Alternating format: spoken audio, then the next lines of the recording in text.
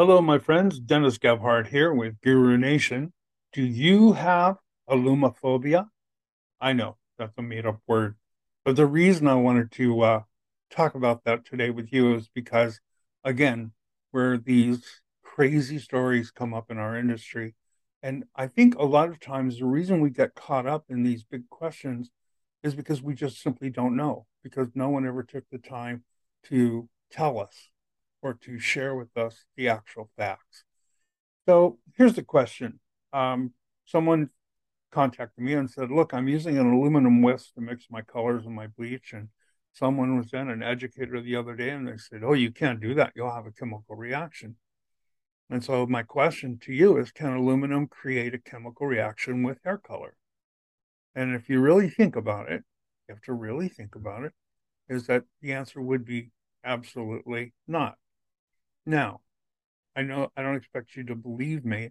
So what I want to do is I'm going to take time to explain to you a little bit about aluminum. I know you use it when you do foils, and many people say it's no big deal. They don't even question that, but there are some who do. So let's go to school and let's talk about aluminum itself. So here's the first thing I think is important for us to be aware of is that even though aluminum is categorized in the metal family, it's important that we know it's really not actually a metal. It's considered what they call an alloy. In order for a chemical reaction to occur between metals and the chemicals that we use, the metal must be able to rust.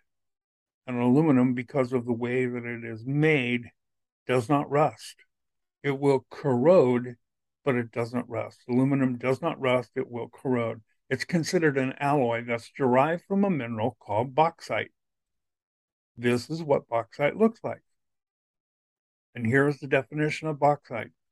It is a naturally occurring heterogeneous material composed primarily of one or more aluminum hydroxide minerals plus various mixtures of silica, iron oxide, titania, aluminum silicate, and other impurities in the minor or trace amounts. So as they mine bauxite, which is what they make aluminum out of, there are trace minerals that that do have metals in them, but they're very, very small amounts. So aluminum is graded on its purity. So too many metals in an aluminum product could cause problems.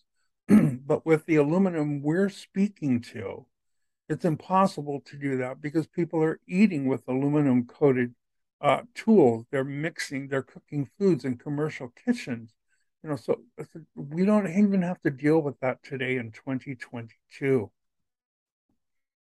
Paradoxically, aluminum oxidation is a central part of its corrosion resistance. So when aluminum oxidizes, it has a very high affinity to oxygen, and oxygen is, of course, is the air around us. When a new aluminum surface is exposed in the presence of air or any other oxidizing agent, it quickly develops a thin, hard film of what we call aluminum oxide or hydrated oxide in a non-stagnant water. And this is a protective coating even on untreated aluminum.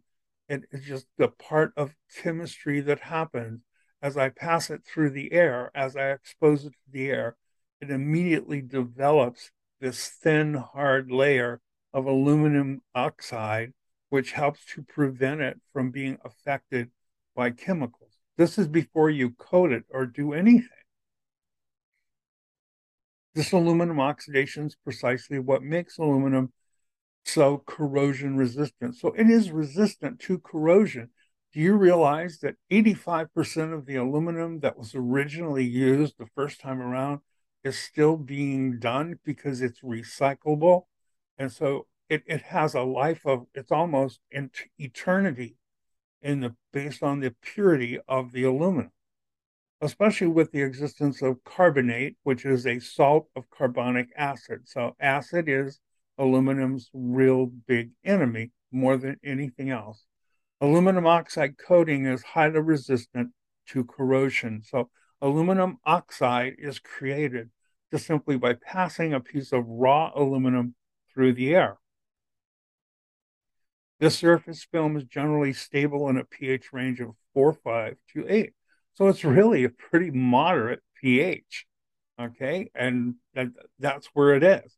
The film can stay stable in other cases depending on the environment. For example, nitric acid, which has a pH of 0, highly caustic, or glacial acetic acid, a pH of 3, or ammonium hydroxide, all the way to the other end of the scale at a pH of 13.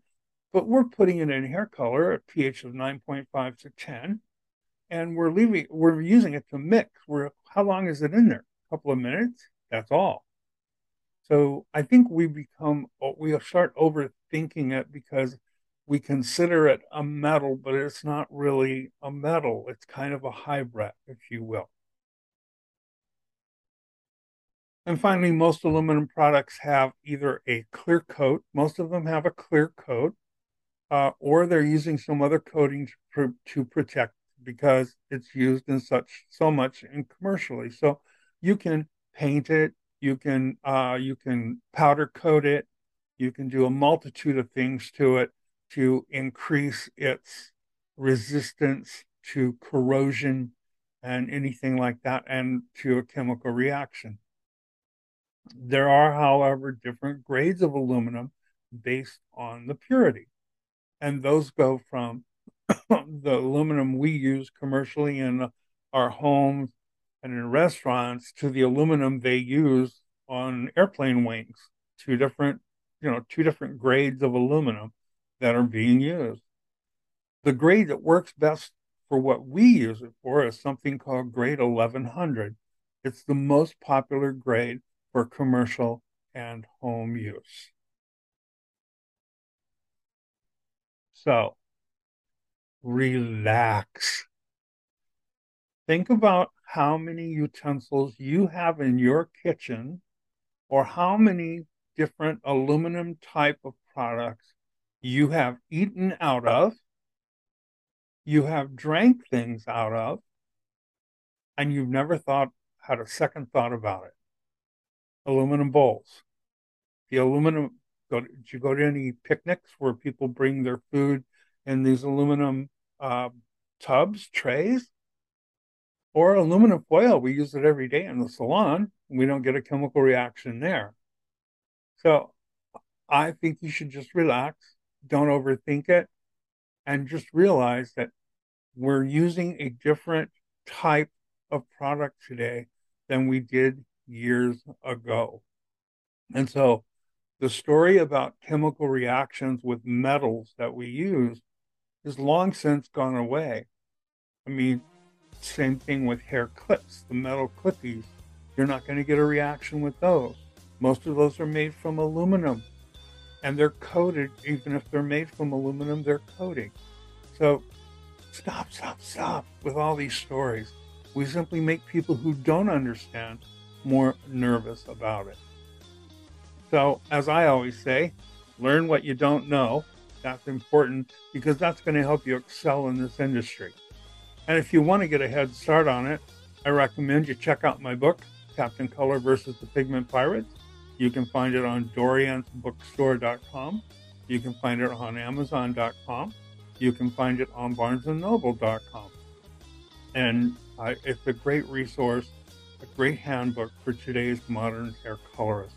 Tons of information from beginning to end, and I think you really would enjoy it. So think about it, get a book, research it.